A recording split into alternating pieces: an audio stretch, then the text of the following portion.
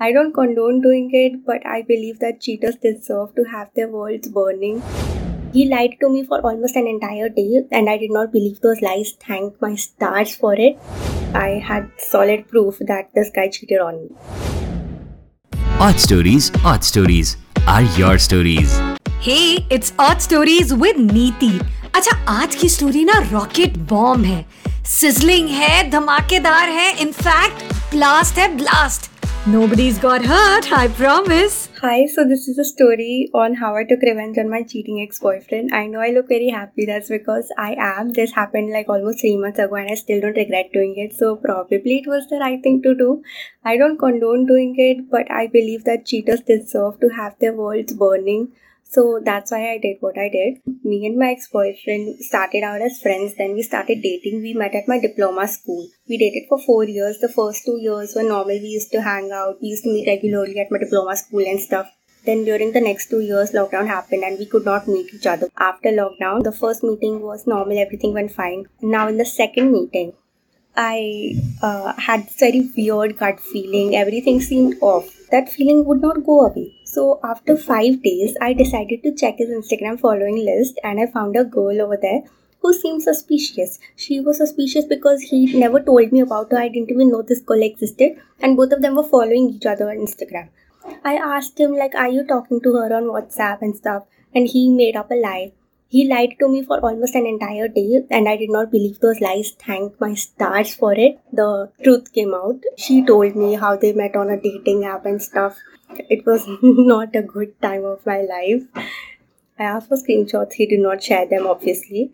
Then I asked this girl for screenshots and she shared them. I had solid proof that this guy cheated on me. Then it clicked to me that this guy has a pattern of cheating. I knew about a secret that he had shared with me, and the secret was that he never really graduated. He wasn't an engineer. This guy was supposed to graduate from his engineering university in the year 2014. So that's like he hid a secret from his family since the last 10 years. And I know about this because when I started dating him, he was really stressed and that his family was asking for his degree. And he did not have one because he never really graduated. This guy was an artist and a graphic designer. So when he created his degree, he added me in the email thread. And I still had that email thread with me. Now I have the email thread, I have the cheating screenshots, I have so much proof. But I did not have his dad's WhatsApp number. Please cut this part if it counts as cybercrime. I knew that his residence was under the name of his grandfather. So I just did a Google search and I got the address, I got the landline number, but I knew that the landline number was not working. So it wasn't like I could have called and told, hey uncle, auntie, I want to tell you something about my ex. So then I decided to check Facebook. I knew where his dad used to work. I filtered through his dad's office and his work location and found for mutuals who could be his office colleagues. I sent out requests. I waited for 2-3 days. Nobody accepted the request. So I started losing hope. Then it struck to me, why am I not using Instagram, where I got the cheating screenshots from? One of his cousins, who was a gossip monger, who came to me like an angel in disguise.